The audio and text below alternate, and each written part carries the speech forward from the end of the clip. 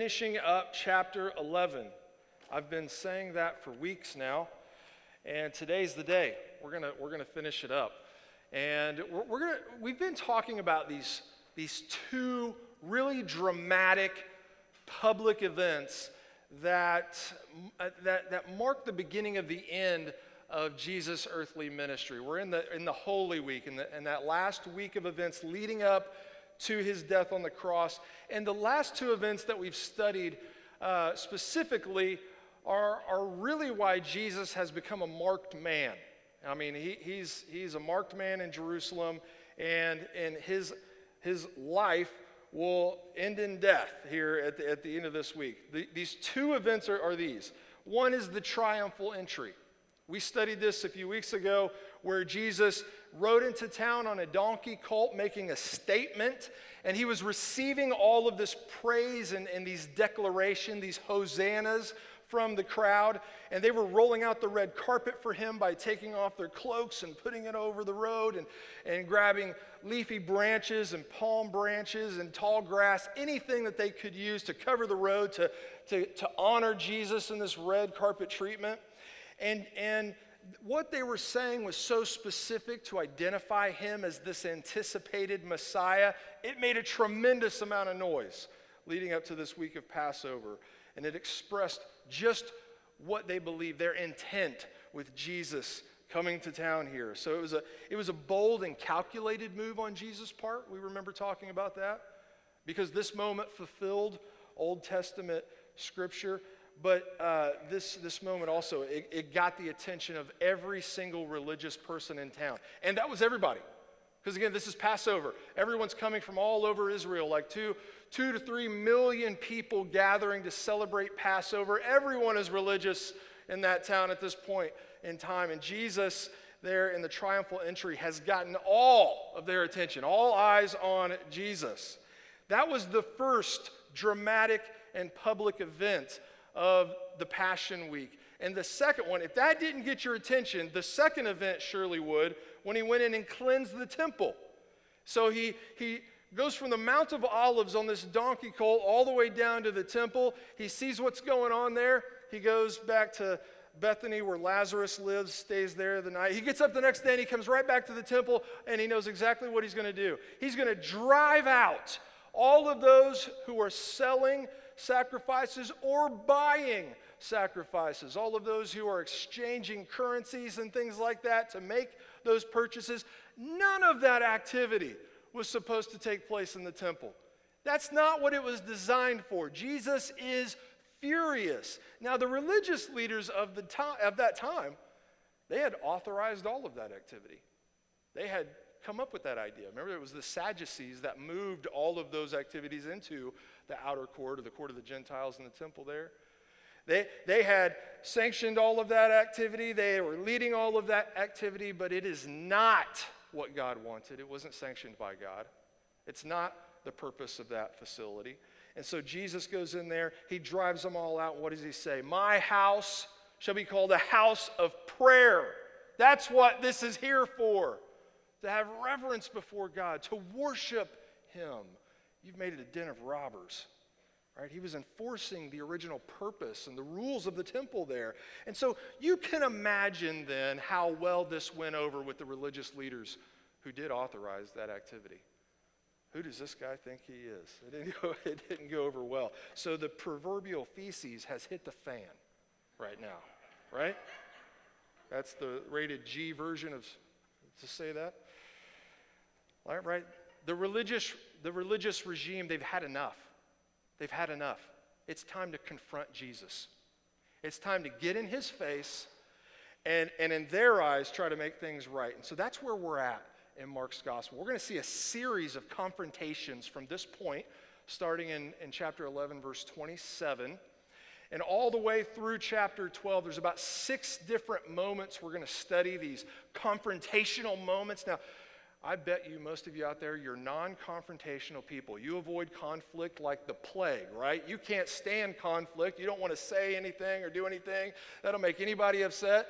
But when conflict is happening, you love to watch. This might be your favorite part of the entire Gospel of Mark, because you're going to have one conflict after another. We're going to gather next Sunday, talk about another conflict. The Sunday after that, talk about another conflict. They are butting heads. There is a collision taking place here at the end of chapter 11 and through chapter 12 between Jesus and the religious leaders of that time, the Sanhedrin, which we'll get into, the scribes, Pharisees, Sadducees, and all that. They're going to question Jesus in all sorts of different ways. They're going to question his authority. They're going to question his doctrine, his theology. They're going to question what he believes about Old Testament messianic prophecy. They're going to question him about hot topics and things. They're ready to have a throwdown with Jesus. And how does Jesus respond? He's ready. I'm your huckleberry. That's kind of he's like the hour has come, and he is ready to deal with them and to collide with their views. And so let's tango here. We are in Mark chapter 11. You may notice verse 26 isn't there. That's a side note. That's verse 26. If you went and looked it up, it was taken out centuries ago by Erasmus. But the reason it was taken out of there in the earliest transcripts that we find, it doesn't exist. And really, if you did go back and look at what it says, verse 26 is more or less a repeat of verse 25. So nothing changes doctrinally or theologically when that happens. But that's why there's no verse 26. But these guys are about ready to confront Jesus about his authority. All right, so we're going to talk about the authority of Jesus today. So verse 27, if I can get my Bible here. I fight authority, authority always wins. Remember that song? We'll talk about that later. Okay, sorry. Verse 27 and 28 says this, and they came again to Jerusalem, and he was walking in the temple. The chief priests and the scribes and the elders came to him, and they said to him, by what authority are you doing these things? Or who gave you authority to do them? So here, another day at the temple, Jesus is back, and this time they're waiting on him. This time they're ready. They're ready to confront him, ready to challenge him. We have the chief priests, we have the scribes, and we have the elders, all right? AKA the most important people possible are there to confront Jesus. These are the big guns. These three groups make up what's called the Sanhedrin. And the Sanhedrin would have been the ruling council of Israel. These guys are the decision makers of the nation of Israel. There were 70 people on this council, and they were all either chief priests, scribes, or lay elders. And so the chief priests, these guys would have been related to the head priest, the chief priest. And you were usually a chief priest because you were in a bloodline of chief priests, okay? These guys had, they saw it as their birthright to be a chief priest. And so they come up from a line of priests, right? And they carry out the worship in the temple. The scribes, these guys were the experts in the law, in the Torah, those first 5 books of the Old Testament that Moses gave us. And so we have the scribes, they memorized the law, they interpreted those laws to the people so that they could understand them. These guys are the PhDs. So you got the chief priests, you got the experts, and you have the elders, again, these lay elders. These people would have been from prestigious Jewish families. They were somebodies, right? They were the aristocrats of that society. So they have gathered together, right? All the big guns. They gathered together, locking arms like Voltron here to take on Jesus. And they are confronting him. They mean business. Who is this guy? What does he think he's doing? What are his credentials? Who does he think he is? We're the decision makers here. We are the ones who authorized all of that activity that he just ended in one swift move. He just whipped all these animals out of here, yelled at everybody, quoting scripture and getting them out of here. Who does he think he is? By what authority are you doing these things? Or who gave you this authority to do them? You can hear this tone, right? Tone is everything. You know, we can read the room here. We can't hear it, but we can read the room and know that tone must be here. And tone is everything when you're delivering information to someone, right? How you speak to your spouse, You can say the same thing in two different tones and it means something totally different, right? Did you get the dishwasher cleaned out today? Did you get the dishwasher cleaned out today? Right? Those mean two radically different things, right? So you got to know this tone is not friendly. There's a very obvious tone that I think we're meant to pick up here. Who do you think you are? It's a confrontational tone. Yeah, we heard the hosannas when you came marching down the street. We heard what the people were saying. You're this descendant of David. We know how they feel about you, and you seem to be receiving all of those declarations, all of those hosannas, and then here you are clearing out our temple. What? Who authorized this? We didn't authorize this. Are we not the decision makers? We don't remember ever telling you that this is okay to do. So what are you doing? Who are you? What makes you think you can do this? You know, these questions then, as we analyze these questions, right? We know that the motivation behind them is not sincere. They're not really asking, hey, could you tell us more about the authority that you have and how and who gave you this? This question is not sincere. And we do this all the time, like being a pastor. I'll preach a sermon, and it's often the case that maybe somebody will come after the service or later in the week or shoot me an email, and they'll ask me a question about something that I taught in Scripture or something that I said about a passage of Scripture. And sometimes you can tell by the wording of those questions or by the tone of those questions whether or not they are sincere, right? Sometimes people are on a genuine pursuit of truth. They want to consider things a little further. And then other times people are just looking for a fight or looking for a debate. And they want to either spar with you theologically or really maybe they just want to conquer you. in the debate. You can always kind of tell. I remember a long time ago, early in the days of the journey, we had a college group. Some of you were a part of that. And it was just, different groups gather and they kind of take on their own personalities at time. In this particular group, we loved to talk about really deep theological issues, and we would come ready to debate at times and wrestle with different concepts about Scripture and God and things like that. And I remember one night a college student came just pregnant with a question. That's a weird way to phrase that now that I think about it, but you know what I'm getting at, right? He came prepared, and you could just tell something was about to happen. And he was holding it in as long as he could, and he finally found an opportunity to blurt it out. Well, let me ask you this, guys. If God is all-powerful, let me think about that. Let me ask you this. Can God create a burrito that's so hot, even he couldn't eat it? Because if he can't do that, he's not all-powerful. But if he can do that, I guess all things are not possible with God, right? That was he was waiting for that moment, right? And he's not looking to learn anything, right? He's looking to debate, to win the argument. And so he's creating this argument and things. I'm like, you thought all day about this, didn't you? And he did. But you can tell when someone's on a pursuit of truth. Or sometimes I think people ask those questions. This student wasn't at that time, but a lot of times people will have questions like those that they found on the internet or thought all day to create. And they're really just on a pursuit of self-esteem, right? Or a pursuit of victory, another one in the win column.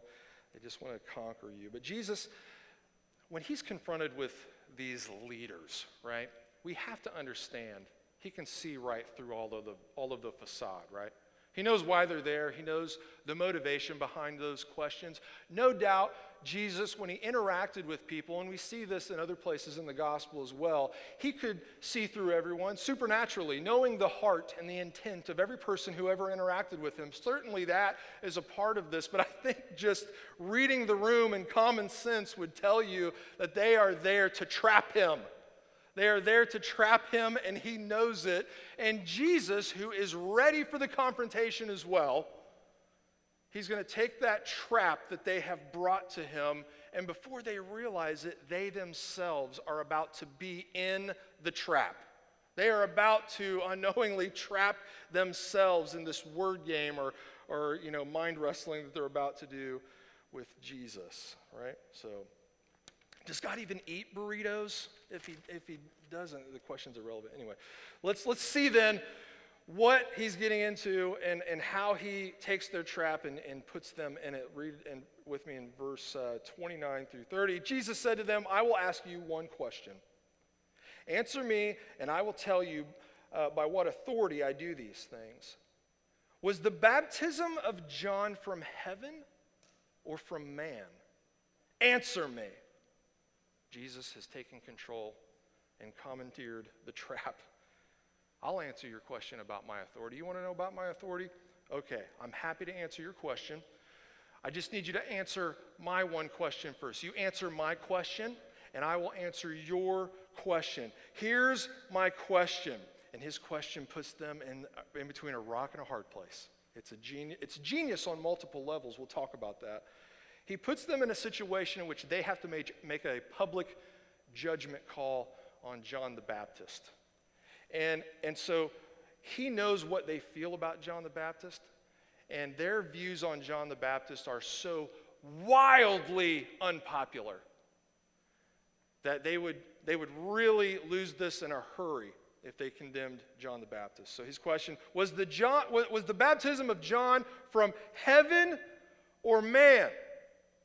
We remember earlier in this gospel, John the Baptist was the forerunner. He was the one whom Old Testament prophecy said would come before the Messiah to prepare the way of the Lord, to prepare the way for the Messiah. He proclaimed himself as this person, identified himself as this person, and he identified the Messiah whom this person was purposely put there from all of eternity to identify.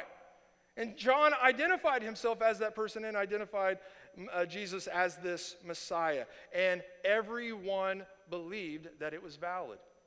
They believed that John was a bona fide prophet of God. These guys knew this. All of Israel had practically been baptized through his ministry. And Jesus just put them in between a rock and a hard place, knowing what they believe about John. Was the baptism of John from heaven or man? Answer me. Tell me. Now, this is the genius of that question, right? Jesus, with his question, is answering their question already. Because John the Baptist and Jesus, they're a package deal. If you recognize the authority of one, you have effectively recognized the authority of the other. And so Jesus knows this, and it tells them, make a judgment call on John the Baptist. Now, we know the authority of Christ is so far beyond this, but as far as human terms go and what they can understand at this point in time, right, he's putting them in a situation in which they have to make a judgment call. Now, the authority of Jesus, right, after his baptism, God spoke from heaven, you are my beloved Son with whom I am well pleased. At the Mount of Transfiguration, God said, this is my beloved Son, listen to him. We identify the authority of Jesus all over Scripture, but this question forces them to either validate the authority of John, this known prophet, well-received prophet of God, or invalidate his entire ministry. That's why this question is so perfect. Functionally, this is what he's doing to these guys. You're asking me about my authority? I'll give you a chance to reject my authority. Why don't you tell me about my authority? You tell me if I have the authority to do these things. You tell me who gave me this authority. Was the baptism of John from heaven, or was it from man? Answer me. You see how his question answers their question and puts them in the trap all at the same time? Of all the people I wouldn't want to debate, I would not want to debate Jesus. Let's continue in 31 through 32. Here's what they do. And they discussed it with one another, saying, if we say from heaven, he will say, why then did you not believe him? But shall we say from man? They were afraid of the people, and for they all held that John really was a prophet. So they have this opportunity to reject Jesus' authority openly. Jesus presents it to them. They go into a team huddle, right? They go into I love this part. You know, they're ready to confront. They've been waiting on Jesus. He gets there. They get this opportunity, and Jesus asks them a question. They're like, "Hang on, just a second. Team huddle. What are we going to say? What are we going to do here? Right? Because they're playing games right now. They're there to trap Jesus, not have a sincere conversation. They understood why they were there. They understood how they felt about John the Baptist, and they just wanted to trap Jesus. So rather than just answer the question, they're going to say, they're going to consider their options. If we say from heaven, well, then he's going to ask us why we rejected John the Baptist, right? And Jesus and John the Baptist are this package deal. If we say from man, and did you notice how Mark fills in the blanks for us there? That's not what they were saying. This is the commentary Mark adds. They were afraid of the people, that they held John really was a prophet. And so they recognize, man, we are in the, we have a wildly unpopular opinion about John the Baptist. We can't just blurt that out. Man, we're in between a rock and a hard place here. We're going to lose. If we say yes, we're going to lose. If we say no, we're going to lose. We don't want to validate Jesus. We don't want to validate John, but we don't want to invalidate John because we're afraid people are going to hate us. So what are they going to say? How are they going to answer this if they can't say yes and they can't say no? What are they going to say? Or they can't say from heaven, they can't say from man. Here's what they say in verse 33. So they answered Jesus, "We do not know." And Jesus said to them, "Neither will I tell you by what authority I do these things." We do not know. I don't know. You ever notice how whenever you're having an in-depth conversation with someone, or especially a confrontational conversation with someone, if there's ever a point in which they don't want to answer the question, what answer do they go to? I don't know. It's such a convenient answer. I don't want to say, so I'm going to lie. I don't know. Now, I feel like Jesus really could have escalated things right here at this moment. Hey, guys, hey, everybody, here's the Sanhedrin. These are the decision makers.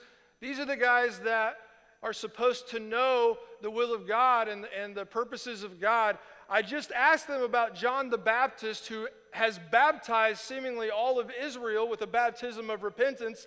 I asked them what their opinion was on John the Baptist, and they say, we don't know. How about that? I feel like Jesus could have really escalated and put these guys in a really bad place, but that's not his style. He was willing to play their game long enough to beat them at their own game. But he said, essentially, okay, I win. You want to play a game? I'll beat you at your game. And since you won't answer my question, I'm not going to answer your question either. They didn't want to submit to the authority of Jesus. So when we're talking about the authority of Jesus, and we want to think about this passage in a very meaningful way, in a way that would invite conviction into our life, I think here's how we do it. How do you think of the authority of Jesus? How much does the authority of Jesus matter to you? What sort of weight does it carry when you consider it? When you consider the authority of Jesus, is it something that you consciously submit to? We don't like to submit to anything. But do you consider Jesus your king? You submit to that authority? How would you answer if you were confronted with that? Would you say, yes, I buy into the authority of Jesus. I'm submitting my life to the authority of Jesus. Would you say, no, I am not. Jesus is not my authority. He is not even a authority. Or would you say, I don't know? And if you said, I don't know, what would that actually mean? Is it because you're considering and you're pursuing truth with a sincere heart? Or is it because you just don't want to say no?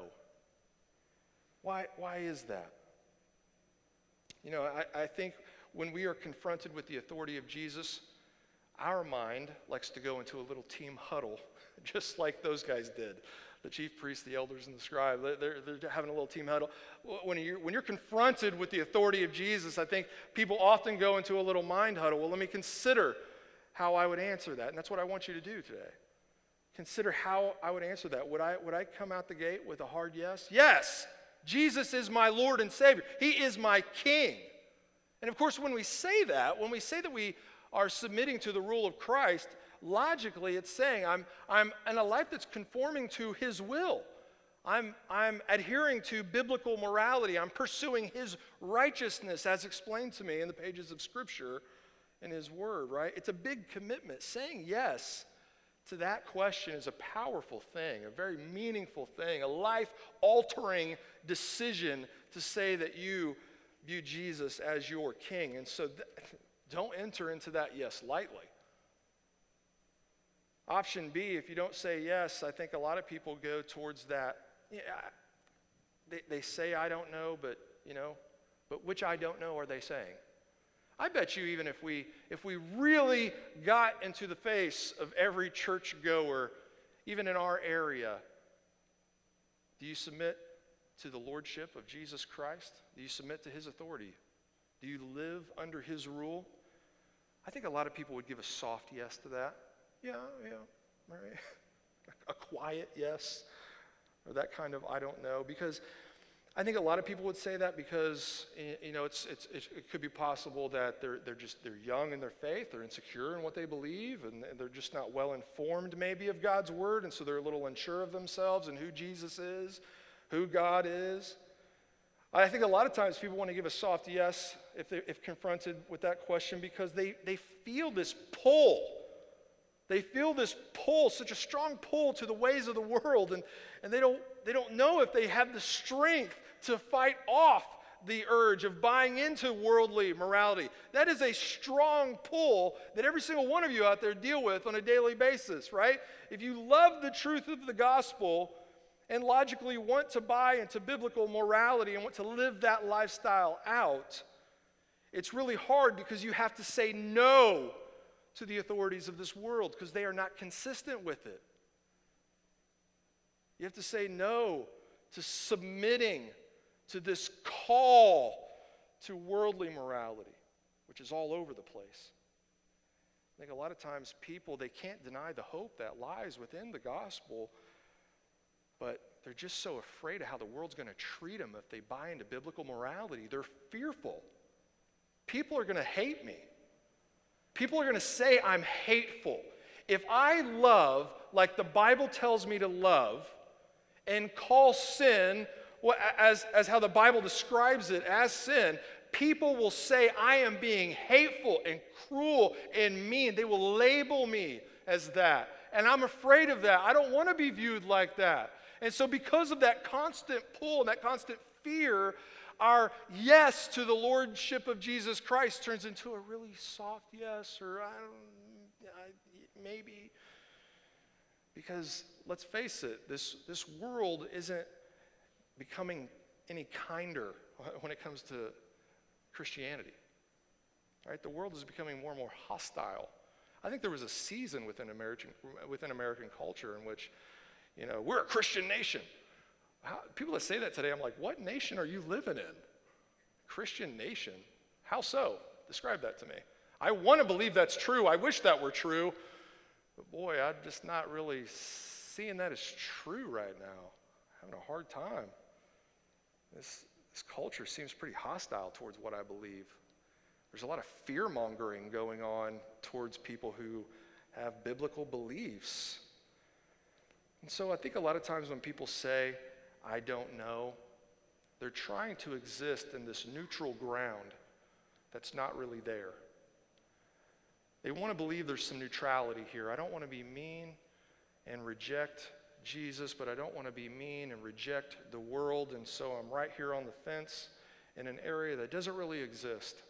Because when you say I don't know in that way, functionally it is a no, right? Just like Jesus saw through that we don't know that the scribes and chief priests and elders had, that I don't know wasn't really an I don't know. That was a I don't want to say no.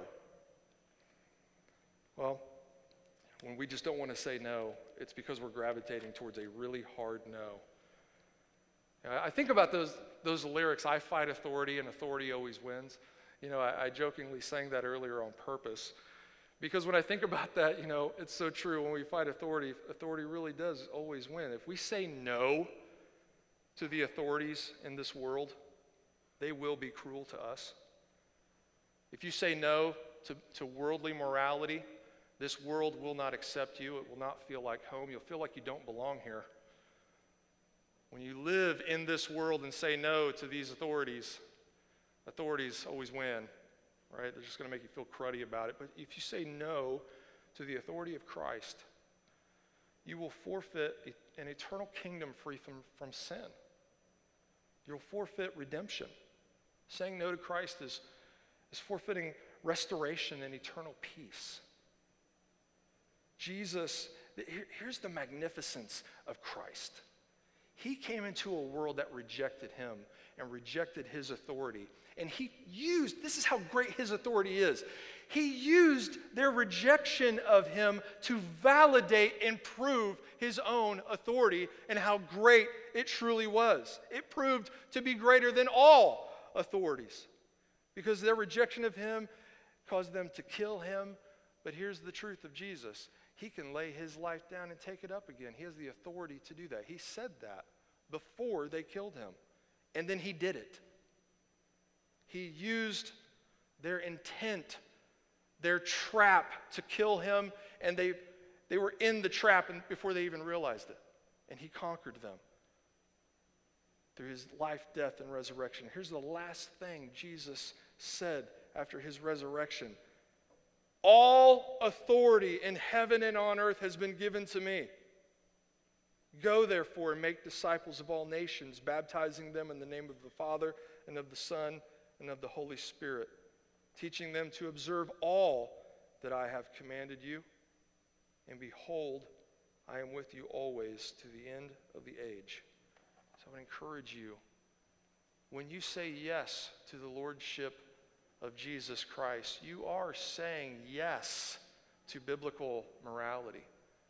You are saying yes to taking his glory and his gospel into this world and baptizing people in it, in the proclamation of the gospel.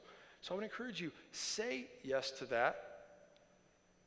Think of how you would answer that question. Evaluate where you are on the yes or no or I don't know and what kind of I don't know you're even saying. And I would press you a little bit in that.